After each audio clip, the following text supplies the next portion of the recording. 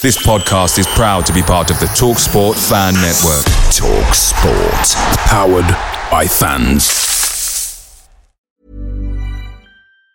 And there it is, that's as good as it gets on this stage. Nissan Townstar EV strikes again. It's an unstoppable van, unstoppable. Just fantastic. You can actually see the ProPilot technology in action. Effortless parallel parking. It moves with all the confidence that comes with a 5-year warranty. And with a bench full of all-star van experts, there's real strength in depth here. That's all-star quality. Search Nissan Townstar EV and visit your local all-star van centre to see for yourself. Terms and conditions apply. 5 years or 100,000 miles, whichever comes first. ProPilot is an advanced driver assist technology. Driver's responsibility to stay alert, drive safely, and control vehicle at all times. The TalkSport Fan Network is proudly supported by McDelivery, bringing you the food you love. McDelivery brings a top-tier lineup of food right to your door. No matter the result, you'll always be winning with McDelivery. So the only thing left to say is, you in? Order now on the McDonald's app. You can also get reward points delivered too, so that ordering today means some tasty rewards for tomorrow. Only via app at participating restaurants, 18 plus, rewards registration required, points only on menu items, delivery fee and terms apply. See mcdonalds.com. Previously on Homestale Radio. Do you know the head of the Budgerigar Society in Great Britain? What? Is it John Burris? It's Jeff Cates. Yeah. The shop putter? The shop player, yeah. Oh my God. Jeff Cates. Oh my God. Of the Budgerigar Society. Chris, Yeah. cut yourself off. We're going to have a chat. I remember going to a Palace game and standing in the Arthur and looking across, and there was a fella sitting there with his dog, sitting on the terrace in the Homesdale with his dog next to him. Someone's got to remember that. No. I remember standing outside a shop with a dog once and somebody tried to put 50p in my head. Oh, God. Brilliant. Brilliant. For all our contact information and to send us an email, visit holradio.net/contact. Hello and welcome to Homestar Radio. That's interesting, there's a contact jingle at the end of that when this is a recorded podcast. Interesting. Yeah, so basically this is by popular demand. I say popular demand. 2 people asked us to do a podcast. We've lost Patrick already. And yeah, so we want to talk about the Sunderland game and the aftermath of that and the kind of reaction on Twitter. And obviously we've all got to try and get it out of our system. I think anyone who was following my my Twitter updates on the Whole Radio account will probably be aware of how annoyed I am. I've calmed down a bit now. I'm not sure the rest of the lads have. Alex definitely hasn't.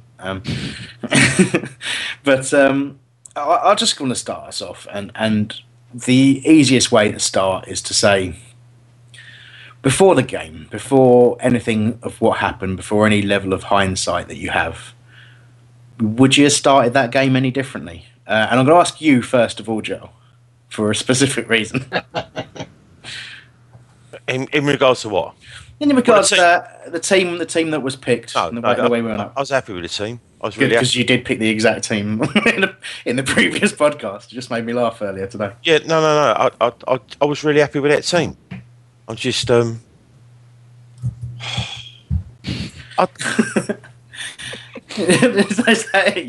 you just yeah, that's exactly, because you haven't got enough bleeps to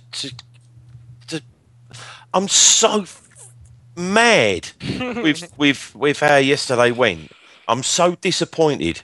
Do you know the worst thing? I very rarely get to spend any time with Lisa, and about a month ago I bought her a shirt, and because I got these season tickets, and I thought I share Palace with my family this season. I took my son to Chelsea, to the Chelsea game, where we were completely outclassed, which is an expected thing. And then I decided to take my wife to that game, to the Sunderland game. I thought, got a chance of winning. And I've come away. I've still got the ump now. Yeah. I'm embarrassed. I'm absolutely embarrassed. But by everything. got absolutely everything yesterday, and I'm talking about stuff that happened in the crowd. Yeah, the stuff that's happened saw on your the pitch. tweets. Yeah. Okay, well, we're going to try and cover as much of that as I can, as we can. We're going to come to the fact, the anger, the disappointment, why were we embarrassed, and all that sort of stuff. That's the main thing we've got to talk about, because that's really what the reaction's been. But tell me if I'm being unfair about this. I just want to summarise what I thought the flow of the game was. In the first half, we started the game much the better side. There was obviously the penalty decision we'll talk about. We got sloppy and we got punished. Just to be specific about that, Hangeland did exactly what the only thing I moaned about his performance in the West Brom review, because he had a good game, was him dropping off. And he dropped off, played Van Arnhout onside, and it was just an easy cross, wasn't it? Easy cross to Fletcher. So sloppy, and then we just struggled. We were quite clearly affected by the goal. The gap between midfield and attack was ludicrous, and we just limped in to half time. Came out in the second half, exactly what we needed to do. Came out much better endeavour, much better, just sharper, and much the better side yet again. Got a goal back in. Great endeavour from Campbell.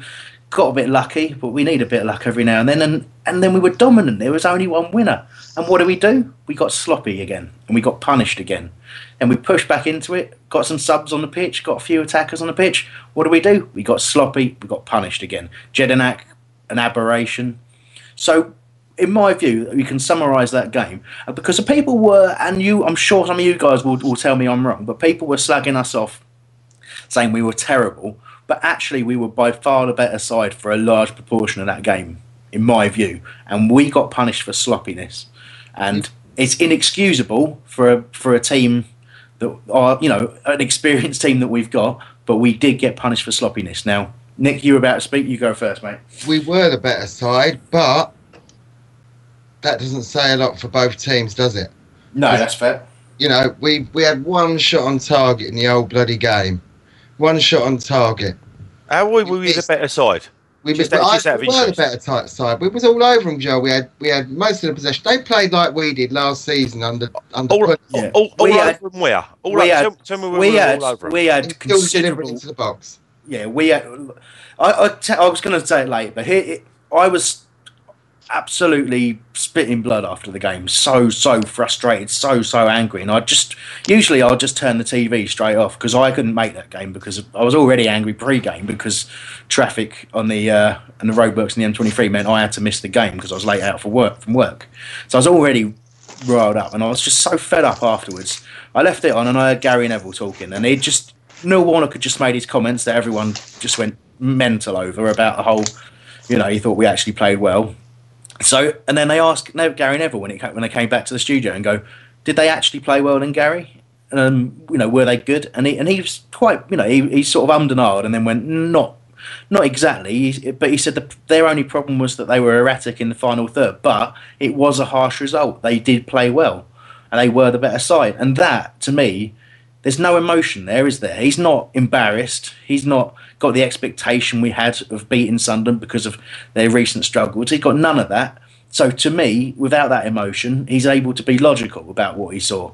And he was logical, and he quite clearly stated that we played all right and our problems were in the final third. And I think that was a fair summary. Yeah, if our problems were in the final third, so we played well in the middle, where we were completely, once again, overrun by a very average midfield. Every week we get overrun. Doesn't matter who it's against. Our midfield gets overrun. It's just ridiculous. And the thing, and what's going on with Wilf and Blassie? Is it see how many players you can beat without crossing the ball? You beat the man, get a chance to cross, don't cross it. You beat the man again, get a chance to cross, don't cross it. Beat the man again, get kicked by the other bloke, lose the ball. How many times do we have to see it for both of them? Listen, I champion both of those, and I champion Blassie to my mates that don't know them. And I've got a mate who I've got to front up. I haven't even sent him a text, right? Because they didn't deserve to win last night, I didn't think, Sunderland. But he's a massive Sunderland fan, right? And I can't front him because I'm embarrassed about that crap last night. His last words to me were, I hope you don't beat us as badly as Southampton did. Yeah, to me, I'm going to get some other people involved here, but to me, that is exactly why we've got the level of frustration and anger we've got. And bear this in mind, that I'm sitting here and I know I've got to present the other side to this, right? Because if I didn't, we would all be sitting here moaning. Because everyone knows I'm as pissed off as you guys, because they can probably hear it in my voice. But I'm trying to present the other side of this, okay? And the other side of this was, people are angry, people are absolutely unreasonably angry, in my view. You can be disappointed and embarrassed, and it comes from expectation. It always does in football. It's fucking expectation, I swore. First one so far, won't be the last. And it was expectation from knowing what happened at the Southampton game. You know, in a way, we even did it.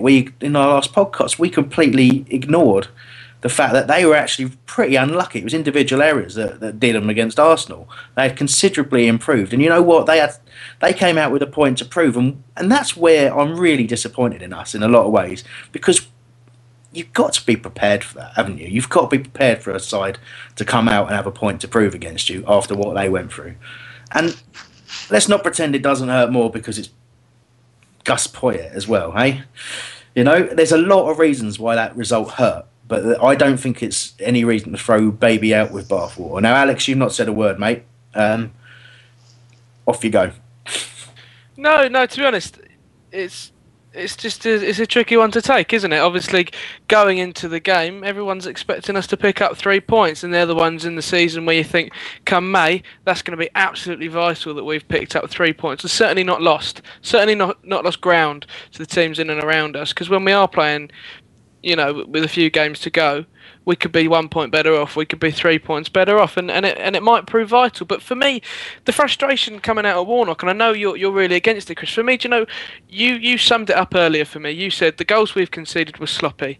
And if you ask me, I believe that's massively down to a manager. Because in recent weeks, look at this, the games against Hull, that first goal against Hull, the Army, sloppy. Damien Delaney getting sent off against Chelsea, sloppy. Penalty against West Brom, sloppy. Goals in this game, they were sloppy. Under Pulis, I don't believe we would have made that. And I don't like to refer to other managers because good riddance to him. And I don't like to compare them.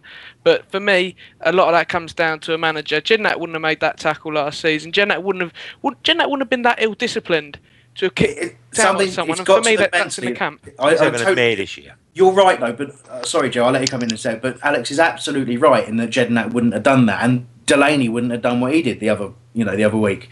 But it comes from frustration, and we come back to the point of these decisions that are going against us. And we've got plenty of contact, and I'll talk to a few people who got in touch earlier on, and many of them were saying we can't keep blaming the ref, right? But I want to take a moment to say something quite clearly here. You can blame the ref if the ref makes a colossal error.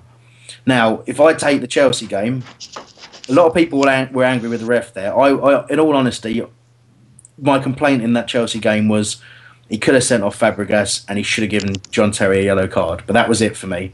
I don't know if we'd have changed any results with him making, those two calls. I'm not sure. What happened in the West Brom game was shameful, in my view.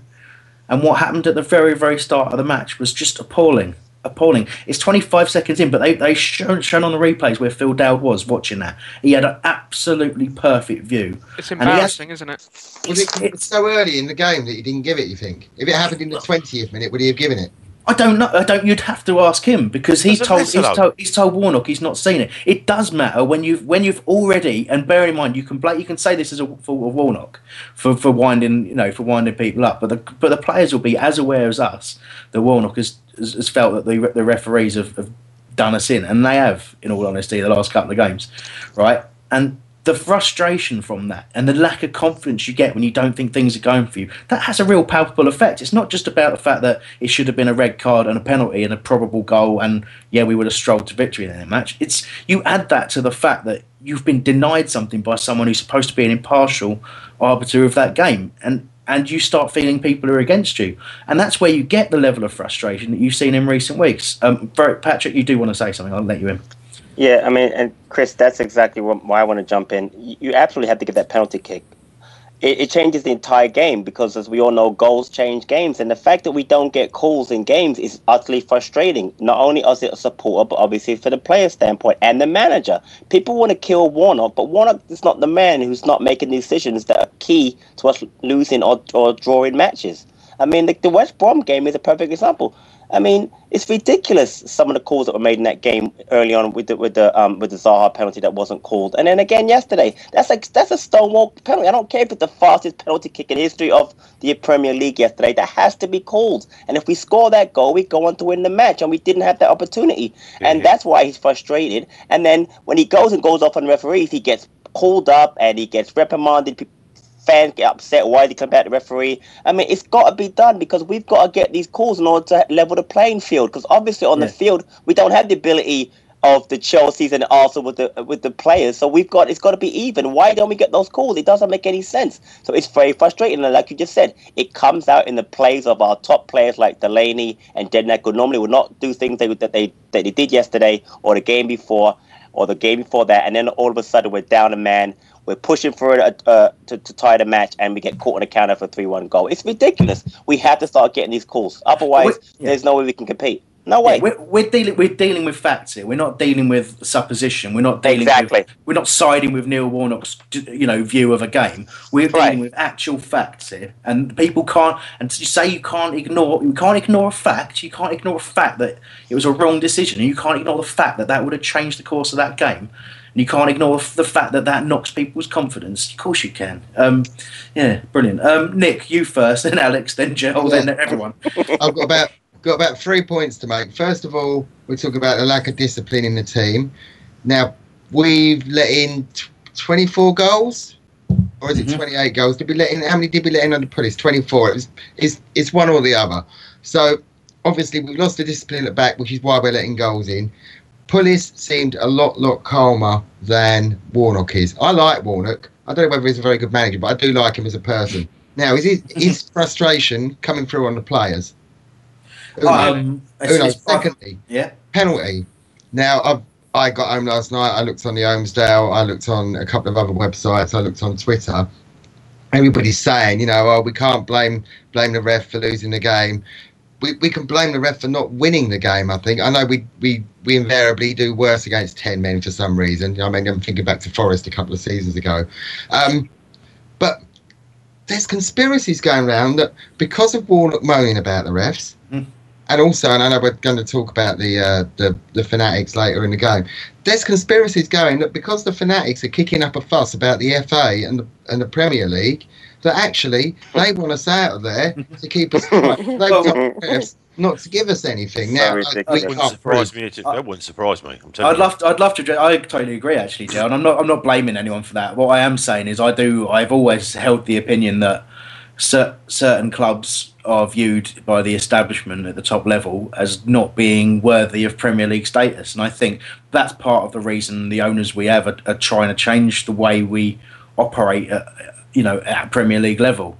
I think there's a big part of that, and that's why Scudamore's got invited to that game. And all I'm going to say, we'll come back to it because I know John's. Can I just say that was people are saying that they're not saying that that's definitely true, but it's just a reaction after the game. No. It's just sorry. I understand where you're coming from, and I think what it shows is people are looking for a reason. They're looking for some sort of reason to look at the decisions and say, actually, it's because Neil Warnock's complaining about referees. That's why they're going against us, and it was exactly the same last time he was in charge. Maybe there's a bit of truth to that. Maybe there is. But they're adding 2 and 2 to make 5. Who knows? Yeah, exactly. But the fact remains that people are looking for reasons for these decisions. They really are. I don't. We're in. All we're doing is stating an opinion here. We're not saying categorically that any of this, but I quite clearly made it clear. I get the feeling that that the establishment at Premier League level don't want. That's probably supporter bias, isn't it? That's probably my supporter bias, but maybe there's truth. You never know. You really don't. There's a lot of money in the game.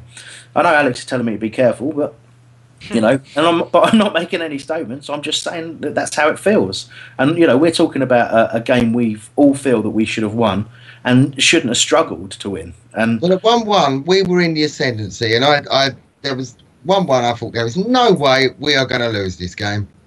There is no way. We are 2 on top of them. They are backs against the wall. And to be fair, I think the ref might have seen some of his iffy, in inverted commas, decisions in the first half, because he did let a couple of things go at the start of the second half. I thought Sunderland should have had free kicks. Yeah, you're absolutely right. I thought the same thing myself. I thought he knew he'd made a mistake, but it's too late. He would have been told. He would have been told, because someone would have said, "We've seen it on Sky," and it's 2 definite penalties. And like you say, everyone says that referees like to try and even things up. Yeah. But I just think there's too much going against us now and I don't care. I haven't got any money for people to sue me, so I don't give a shit. What I'm saying to you now is, I honestly think that there's something going on, because and I don't think it's about Warnock. The HF thing is something that we really need to talk about. We really do need to talk about. Yeah, and you've got views on it, and I have. And can I do it now? Yeah, and then I'll bring Alex in, because I want to talk. We'll move away from it with a chat with Alex, and all right. But you say your bit, and I'll try and clear the water afterwards. You know what I'm like with them. I love what they've done, but the thing is that we don't. The actual ground doesn't need them anymore. I mean, they've gone their own way. They sing their own songs. They don't join in with us when we start to sing. They do all that after we scored, and then and whoever the pissed up geezer is down the front, he keeps it going for about a minute too long, and everyone sits back down. It's almost anyway. That's by the by. When I turned up, sat down, big sign at the front, which you could quite clearly see on the telly. No thanks, Yank. The fuck is all that about? The geezer. We've got someone interested who has got more money than we could ever dream of, who maybe is interested in taking us to a different level on every single level within our football club, and they're being blasé rude about someone that they know nothing about. I just don't get it. And can I say you on that point? I think we're gonna have to divide this up. But go on. And their politics with the banners. It's boring. It's boring. No one else does it. Just stick to singing, banging the drum, getting pissed. The other thing as well, by the way, them firecrackers. And I haven't heard anybody else say this, right? They put the banner up and let off 3 firecrackers. The stewards tried to move in after the first, moved in after the second, and then were involved in literal physical fist fighting before they were called off straight away. They were involved in fighting. The HF were fighting our stewards. They are a disgrace. And I'll tell you now, I'm 48 years old. I'm going to Palace since 1978. I'm fucking embarrassed by them. They are muggy, and I don't care that. They know who I am. I don't know one single person that sits in Block B, and I don't care to. But they are mugging my club off, and they're making us look stupid. And I'm calling it on them. Tell me that I'm wrong. I don't think this is the whole point. You've got every right to have that opinion, just like they have every right to have whatever opinion they have about whoever comes and takes over or the establishment in the game. You can pick holes in their philosophy. For example, you can say that if you're going to hold up a sign or a banner, you should probably think about it before you do, because 38 games on English soil we play in Wales, so it's technically incorrect. And they were talking about a 39th game anyway, so you basically, that makes you look a little bit silly if you don't even take a minute to think about what you're doing. They were trying to make a point because Scudamore was there. That's up to them. The trouble we have is that, and you've expressed it, is that people feel, and quite rightly, because a lot of other fans observe it, as when the HF do something like that it reflects on the whole support, right? You feel embarrassed, don't you, Joe? Because their actions reflect on you. You feel. Do you not think the firecrackers are going to get us a fine? I wouldn't be surprised if they do. I don't really know. I mean, they're certainly not supposed to be in the ground. Fireworks in the ground. But what I don't personally want to do. I'm not going to sit here and slag them off without. I didn't see it. I don't know personally. I was there. So you're entitled to have the view that you have because you have that information. I don't. I've talked to a few of the lads occasionally at games. A lot of them seem really nice guys. they seem to have a little problem with some hangers on that aren't quite so nice, and there seems to be some trouble that follows them around. But it's football. At the end of the day, it's football supporting, isn't it? And you come from a different era where some of the things that went on in your era, mate, were in a different way. They didn't have the sort of cultural association that you talk about when you talk about the HF, but there was a different kind of culture that went on. So.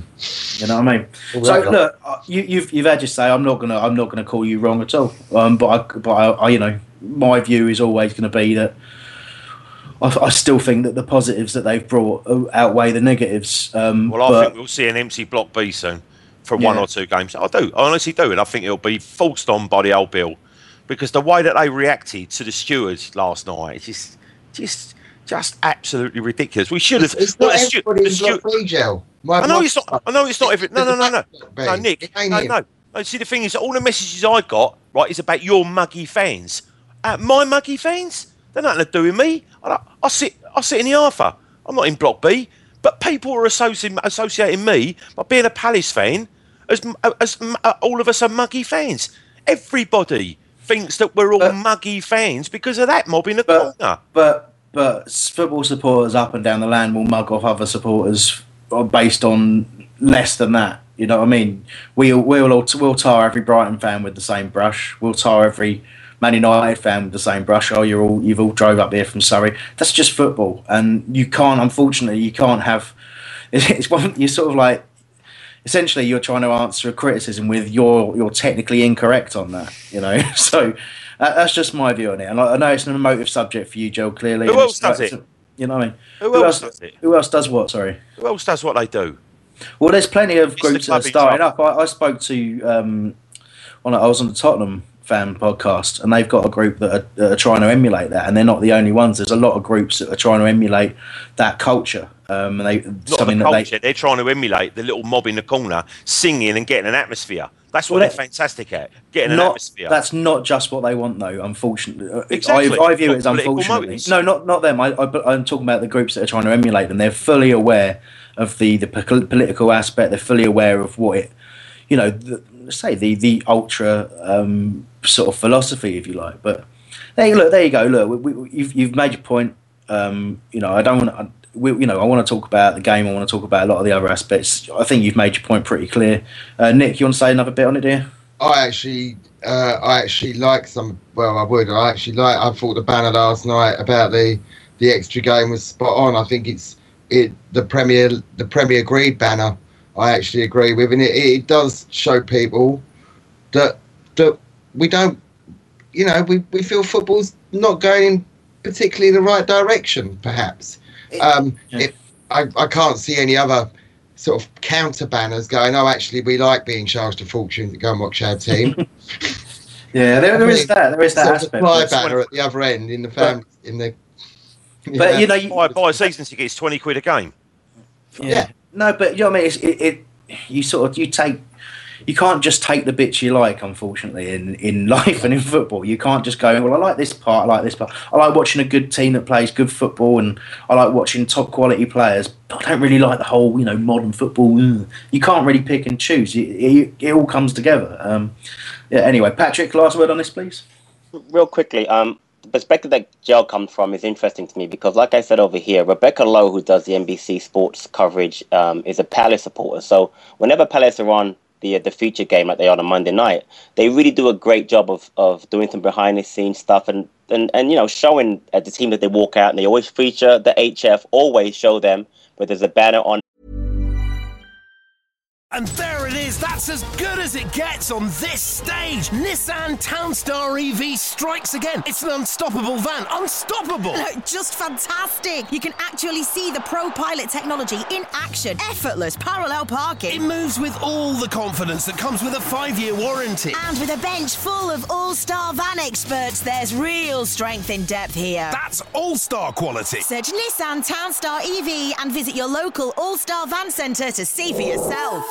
Terms and conditions apply. 5 years or 100,000 miles, whichever comes first. ProPilot is an advanced driver assist technology. Driver's responsibility to stay alert, drive safely, and control vehicle at all times. Away days are great, but there's nothing quite like playing at home. The same goes for McDonald's. Maximise your home ground advantage with McDelivery. You win. Order now on the McDonald's app. At participating restaurants, 18 plus, serving times, delivery fee and terms apply. See mcdonalds.com. Not, and I never really hear over here anything negative as far as, oh, that banner was inappropriate, etc., etc. So the fact that what Joe's telling me is news to me, because I'm not really privy to the negativity. They always seem to say what a great bench of supporters Palace have. They always sing and they never get down. They're behind the team, etc. So to hear what Joe says interested me, because we don't get that perspective over here at all as far as the negativity. So people are too scared to say it, Patrick. That's why. There is, maybe there's a part of that, but I don't think it's necessarily that. It's a relatively popular opinion, particularly if you look at the message boards. But I think people are quite happy to take the positive side of it. People are quite happy to talk about the effect that the crowd has on the game and talk about it last season. And Pulis was himself has said it every week. It made a huge difference. And you've got to take if you're going to take that side of it, you've got to. But it's one step forward, 2 steps back. You've got to acknowledge, it's always going to be that way, isn't it? Because you're dealing with people who are, who believe in certain, in a certain way. Sorry, Patrick, go on. You go. Last point. Yeah, really quickly. I mean, it's a real shame because they come across so well, and when I say they, I mean the Palace supporters, whether it's HF or everybody else. And there was a radio show on over here in America today talking about how quiet certain English grounds are. They actually mentioned Chelsea because the whole thing Mourinho complaining about how quiet the fans are. So we come across as being so positive and behind our team. And to hear this is very disturbing to me because, like I said, you don't get that over here. All you get is the Palace fans are great, the ground is great, the fans are awesome, they sing all the time, they're behind the team. And there's certain grounds you go to, there's no singing, it's Arsenal's quiet, Chelsea's quiet, Premier League's, getting more corporate. And then you hear this, it's kind of interesting to hear. I think it's worth talking about. I don't think it's a huge deviation from how things have been in the past, but it's just different in how it's sort of manifested itself. Am I using too many big words? Probably, but you know what I mean. I don't think things are actually that different than they've ever been. The figures are bigger, the clothes are different. I don't know. I just think that I think particularly when you're in a bad run of form, I think you look at things like this and they matter. When you see something you don't like and your team's 5-0 up, you just whatever. But when you just lost 3-1 to Sunderland, who you expected to beat, and you see all that stuff, it's more likely to rile you up. And Joe's made his point. We're going to get back to the game now. Alex, I really want to talk to you about. We started a little conversation before we started recording. A lot of the focus, as we've mentioned before, and as I will come to in some contact, I'm going to get to in a second, has been on Neil Warnock. You're someone who you feel that it was the wrong appointment from the start. I think that's fair to say. You want to talk a little bit about what essentially, do you want Neil Warnock out? No, look, I don't necessarily believe going in and sacking managers after 5-6 games or whatever is necessarily the way forward. But I said in the first place, I don't believe it was a shrewd appointment. At the time, there wasn't much else around, and under Keith Millen, we were probably going in the wrong direction. But right now, I think it proves that the recent weeks, the decisions that have been made, the substitutions, the lack of discipline, the sloppiness, you can't just take that out of a side. Mile Jedinak doesn't overnight become an aggressive, someone that loses the plot. These players that play really well, they don't overnight just lose their ability. So for me, is that down to a manager? Is that down to a bad string of results? What is that down to? And unfortunately, in this day and age, it often gets pointed at the manager. If players are playing badly, these same players that last year were absolutely sensational. I'm not expecting us to get 11th, but some of these players, how have they gone downhill? They did, Joe, but that's no excuse for dropping below par. They've dropped below. They've gone worse than they actually were last night against West Brom in that second half. That was pathetic at times. I hate to be negative, but in the last few weeks, it's not been good enough. It hasn't been, and what do we expect this season? I said the other day, we've got to be realistic. At the start of the season, if you'd said this to me 10 games in, 3 days before the Arsenal game, would you take 17th right now with 9 points from 10 games? Yeah, I probably would have done. But the positions that we've been in and some of the football we've played at times has been fantastic. That's worth bearing in mind. It's the opposite. It's worth bearing in mind. But I do think, Joe, I do want you to sort of, if you can expand on that point a little bit. If you really feel that we did considerably overachieve last season in a lot of ways, didn't we?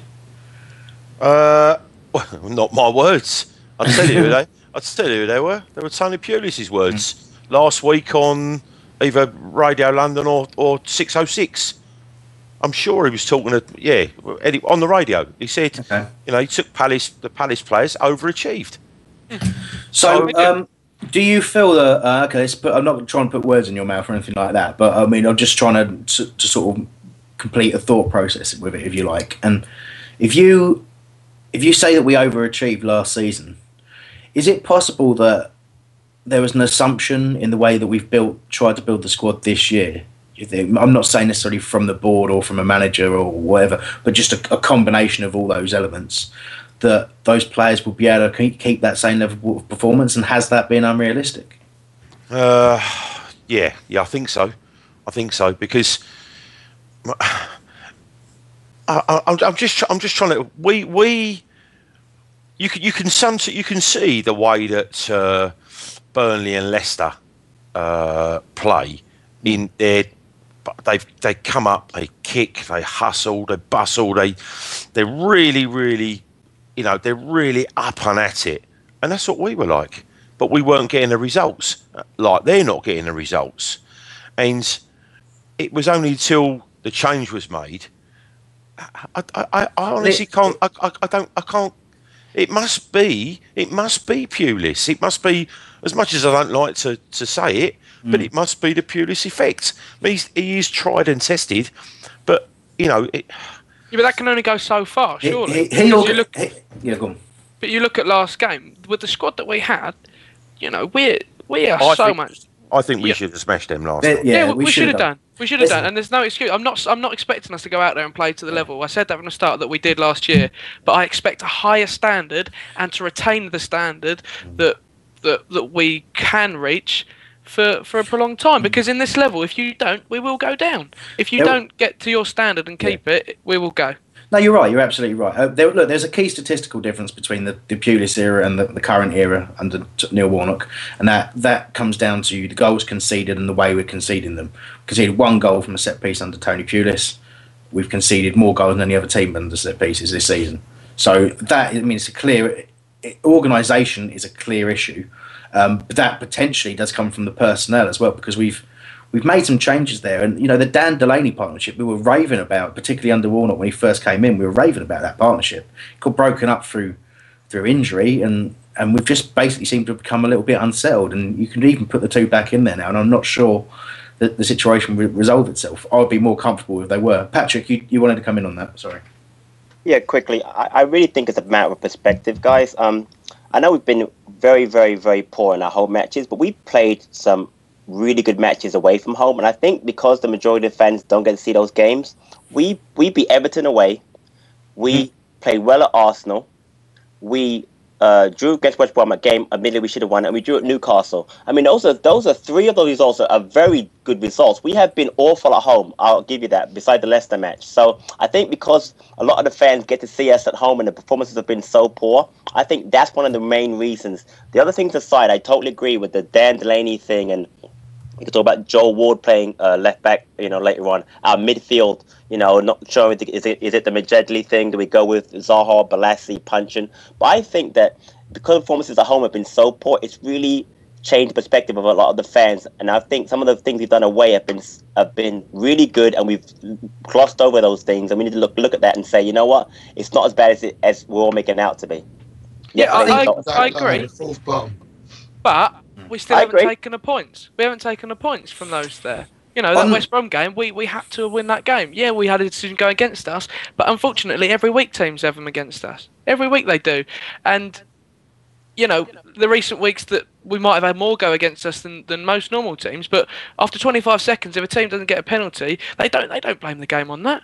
This is the Premier League. This is the top division. That happens, unfortunately. Referees, they make mistakes, and we have to take it on a chin and get on with it. We can't sit there and cry about it. Listen, Alex, you're right. I do agree. I do agree that you can't blame a decision after 25 seconds for the whole game, even though we know full well it would have changed the course of the entire game had the decision been correct. You still go out, you still play that match. You still, and ultimately we still lost that match through our own actions or inactions.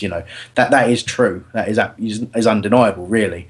But what also, I still think the point we were making earlier about it being a culmination of things, it being a knock to the confidence, it being it dialing up the frustration, and I think that all they're all things that affect human beings and the way they perform, and that's what I think we're seeing. We're seeing a manager who's frustrated and angry, and yes, that's probably having an effect on the players, but we're seeing a team. They're a very tight-knit, close group, and when they feel wronged, they're all going to feel wronged.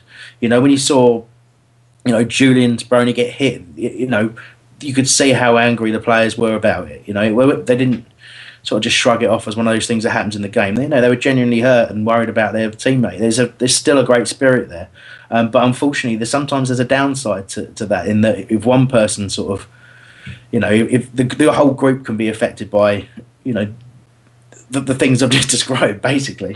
You know what I mean? Maybe I'm reading too much into it, and I'm looking for excuses. But you could certainly level that criticism at me, and it'd be perhaps a little hard to defend. I want to get to a couple of points that we're making. Alex, you were talking earlier about about the aggression, and maybe that comes from Warnock's regime. It was interesting to see that Neil Warnock talked about us needing to be less honest.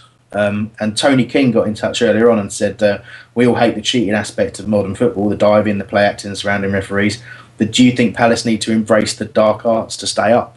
What do you think, Alex?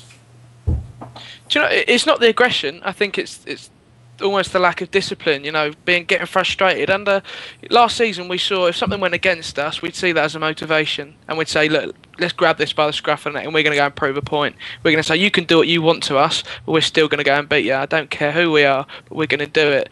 And players flipping out, Jedinak and sloppy fouls by Delaney against Chelsea, that's got to be, from a manager, has to let people know that shouldn't be allowed, that shouldn't be reflected onto the pitch. But even the year we went up, how many penalties did we win from Wilf? He preempts, he knows what he's doing. He doesn't dive, but he sees the challenge coming, knocks the ball 2 yards and gets a penalty. Did it in the playoff final. He saw the challenge coming, knocks the ball 2 yards. It's not necessarily diving and cheating, but it's all part of football now, isn't it? And well, it's not diving and cheating if you have to get kicked. He got kicked. Yeah, I agree.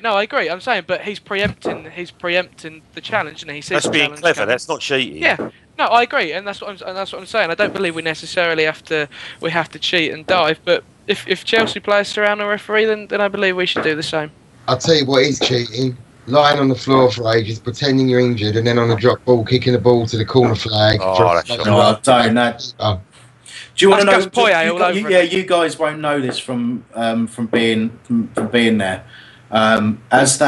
As the drop ball was kicked out for the throw, which was bad enough, Poyet waved his whole team forward to that's fireworks in the background, Joe, don't worry. Poyet waved his whole team forward to pressure. They were sitting off like they should do, let us take the throw in, whatever. But Poyet actually waved them forward to go and contest the throw on that we had quite deep in our own half. Yeah, man. My point was we've not been getting penalty decisions. All of a sudden, it's given us like the inability to be able to pass the ball.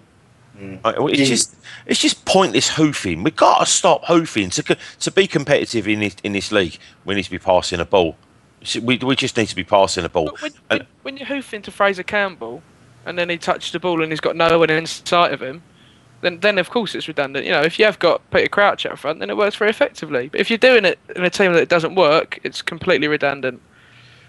Shamak didn't help last night. He was there. That was the poorest I've seen him. I know a lot of players had very, very poor games. Maybe it was one of the games where they all had a poor game. Hey, he was much better in the second half. But talking of substitutions, I'm actually going to agree with Alex on one of the substitutions that was made. I would have accepted Punchin coming on for Balassi, Punchin coming on for Chamak. He did, didn't he? I haven't got that wrong. Yeah.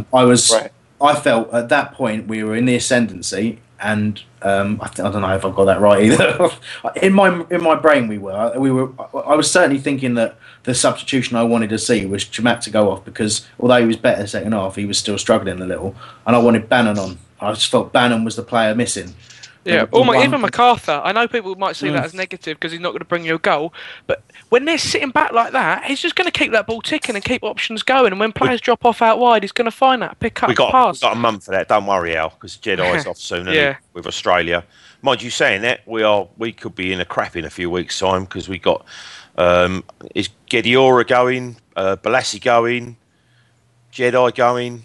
Don't think Balassi's going. I don't think they qualified. Well, we're going to lose a few players. Yeah, we are. And do you know, I think we mentioned this the other day. As much as you don't want to lose key players, in some ways it forces an opportunity for someone else, doesn't it?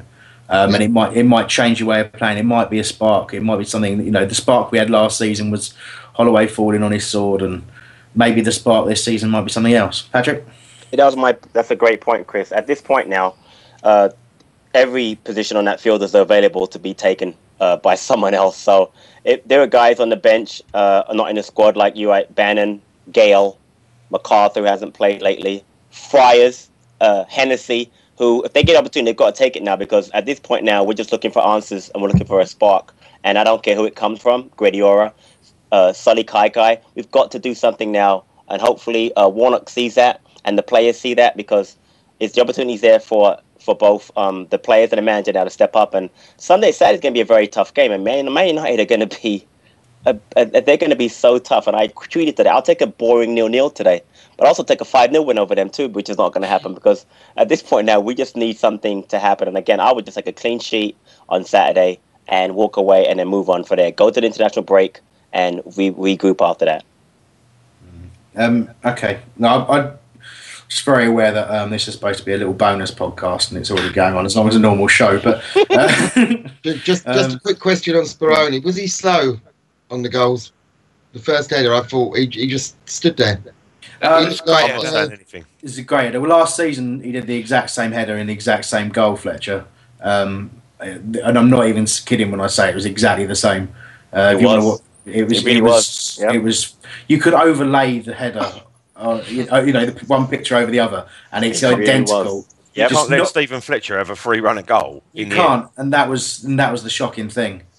Such a shame the result didn't go the same way. We won that last one 3-1 and lost it 3-1 this time. I really want to get to some contact that we got in earlier, and then wrap this bad boy up, because we'll have plenty more to talk about as the season goes on anyway. But it'll be a mixture of forward reviews and comments, really. Andy Hobbs said a forward review of lacking ideas going forward. Someone called Patrick O'Connor said can't always blame manager. Did he? Yeah, he did, yeah. He's a drunk. He ain't got a clue, is he? Totally clueless. Jack Evans said no end product. Blame? I was indicating a question mark at the end of blame. Did that come across? No. Oh, damn it. Paul Ashby said, do you think it's a coincidence the same core of players are so much worse this season? I think we've covered that in our discussion. You think the manager, Alex? I think confidence is the biggest factor in any loss of performance from the same set of players. Yeah, I wonder if Holloway's been able to bottle that and sell it yet. Yeah, maybe. Gareth Jones was talking about Colin and Neil Warnock blaming the refs because saying it's tiresome. I agree with these comments about there's no firepower in attack and lack of idea from midfield. Certainly in that game, we had no real end product from the wingers, but it's made a very good point about why we're conceding so many goals used to be our strength. Neil Warnock mentioned that in his post-match comments, so clearly aware of defensive frailty, but being aware about it and doing something about it are two different things, and he's definitely got to do something about it. He's not going to get an indefinite stay at Palace, and he's not going to be allowed to take us down by the board at all. So he's got a job in his hands, and he knows that. He's an experienced guy. Whether he's capable of doing it, people will always argue about, and certainly you would argue that in his whole career that he hasn't done that at the top level, so it's still an unknown.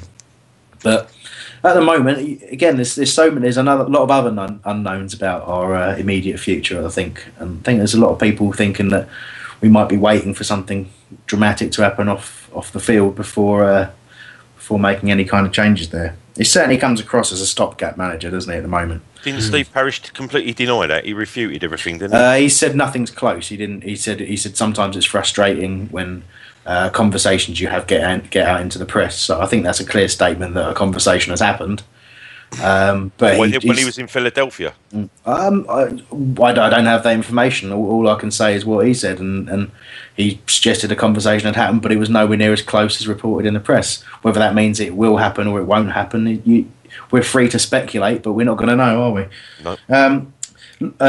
Lucy said we bloody missed Damo. And then she's used. She misses Damo. Yeah, exactly. She's not the only one. Alana said the exact same thing. There's a theme there, isn't there? Yes, indeed. Bill Rayleigh says he misses Damien as well. Here we go again. He did just say that. Yeah. No, he says first thing. He's talking about the whole. The fact that people are bemoaning Neil Warnock, moaning about the refs, and he's really good. It's really good. He's pointed this out. He said the first thing Sky asked him was about the penalty. Then they report that he's moaning. They didn't just ask him once. They asked him repeatedly until they got the comment that they wanted. They just needled and needled and needled. And you could say he's got to have the experience to sort of say no comment or whatever. But you knew they saw exactly what they wanted to get, and and you go up to a manager after the game and you say and you could see it in his eyes. He's so angry. He's probably just screamed his head off. And then you get a microphone in your face and you go, did you really hate that penalty, Neil? Did you hate the fact you didn't get the penalty? Did you? Sorry, I've slightly overacted. I apologise. Gary T123 says just not good enough. Tony Pearce, step up Barry Bannon. I agree with that, Tony. There you go. Chris Allen's gone for regain our defensive shape. John Vince has gone for get back to basics. That's a good forward review for me. He's also gone for a good few others. Ref standard is shocking, being a particular highlight. Jedi has gone for poor use of subs and where's the back four. Domenico De Prospo, stop blaming refs Warnock. Doug Tibbetts has gone for we need FFS back. Murray, basically. Don't think there's no one here who's going to agree with that. No, I don't think so. Doug has also gone for hope Scudamore was happy, similar to the conspiracies we were discussing earlier, which no one incriminated themselves about at all. Bish and Bosch probably sums it up by saying feels so let down. There's loads more. Thank you for all of those. I can't keep reading them out. I'll be here all night. We've been here long enough. That seems to be the consensus of it. They just feel let down. They're disappointed. Yeah, and I'll go end on an email from Ben Fleury that kind of sums up pretty much everything that we were talking about. He said, last night was vital. If we won, we'd be further away from the relegation zone. Losing 3-1 to a team who were recently thrashed 8-0. It just must have been it felt like it was one of the easiest games for us so far this season. Jedinak losing his temper, getting sent off, crosses being too low, Balassi and Zaha's partnership not being great made it worse and worse last night. We weren't confident or bothered to win the game, and never any dangerous chances. And then obviously talks about the ref. The only thing I'd pick Ben up on there, he's right to pick at the point that we weren't confident. I think I've said it before. I think it's easy to accuse a player of not being bothered. But I think it's a lot easier. It's a ridiculous excuse, isn't it? That people come up with. Like every player gives a crap. They've given their whole lives up to be footballers. If you ever speak to footballers, there's always exceptions that prove the rule, sort of thing. There's always footballers out there who are very mercenary and will do exactly what they need to get contracts and things like that. I don't think that there's any of those really at Palace. Some of you might disagree. I did mean you, Joe, definitely. Yeah, of course. But whatever you think about it, I think the dedication it takes to get to the level that they're at, they've got this personal pride in their performance. And, from speaking to them, they all want to win desperately every single game. And sometimes it don't go for them. And particularly, and I always say this, it's a horrible coincidence, and I don't know if it's not all coincidence, but when we've got Neil Warnock in charge and everyone thinks of Neil Warnock as a long ball manager, I'd say he's definitely a direct. Yeah, well done, Alex. I think he's definitely a direct manager. But when certainly Palace, from watching Palace, and I think hopefully we've all observed this. Whenever Palace lose confidence as a team, we start hoofball, and it's weird. It feels like it's a culture at the club. I've said culture club there, quite, Nick. It was ref by O'Dowd. George, Joe Dowd? It's possible. Joe Dowd, boy George.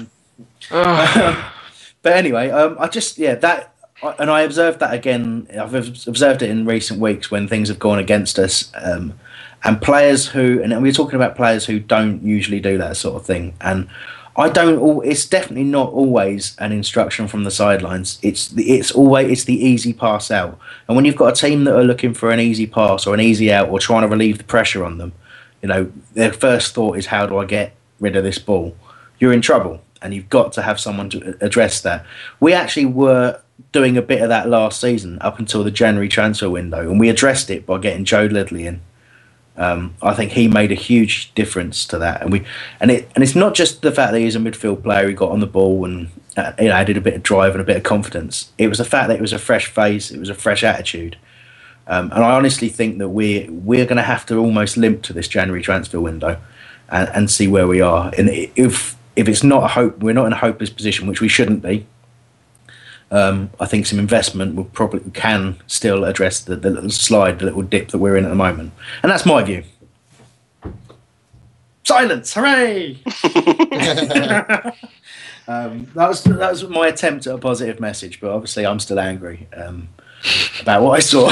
So that's probably about. So the whole show was just completely redundant. It was all redundant. I'm still furious. And, yeah. I'm just reading a Sunderland view on the game, and they've said that Phil Dowd was rubbish as a ref, and it was a penalty. But Sunderland did what we did last year and just dug in, and that's the way you win when you haven't got a very good team. Yeah, and we might have to go back to it. Unfortunately, people might have to keep accepting the fact that we, got low possession stats and all that kind of stuff. Anyway, we'll it's a little bonus for you. It's taken a lot longer than anticipated, but I think it was good. I felt it was slightly cathartic. I hope you enjoy it. By all means, get in touch with us, holradio.net/contact, and slag us off for everything that we said. Yeah, I'm sure you will. But slag Nick off. Like I say, slag off Joe. Don't slag off me. A nice guy. And I'm very sorry, Joe. I didn't realise that was your one night out with your missus last night when I rang you up begging for a lift because my car broke down. That's okay. And then I borrowed my daughter's car just so you didn't have to sit in the back of my van. And then he took a picture of the number plate which says Kisses, and then posted it and slaughtered me. Yep. That accidentally got retweeted on the whole radio account, mate. Yeah, no, I know. Apologies about that. I don't know how that happened. Sometimes it's the button. Sometimes on the phone you accidentally press it when you're scrolling. I think that's what happened. But anyway, we'll be back. We'll be back on Sunday as usual, 8 p.m. Join us then. Bye. Bye.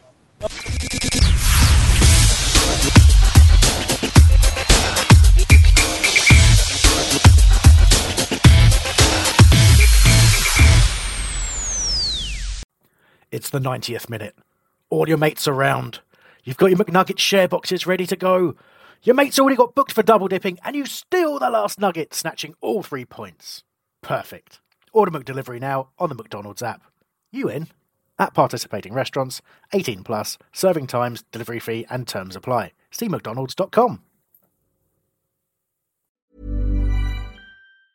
And there it is, that's as good as it gets on this stage. Nissan Townstar EV strikes again. It's an unstoppable van, unstoppable. Look, just fantastic. You can actually see the ProPilot technology in action. Effortless parallel parking. It moves with all the confidence that comes with a 5-year warranty. And with a bench full of all-star van experts, there's real strength in depth here. That's all-star quality. Search Nissan Townstar EV and visit your local all-star van centre to see for yourself.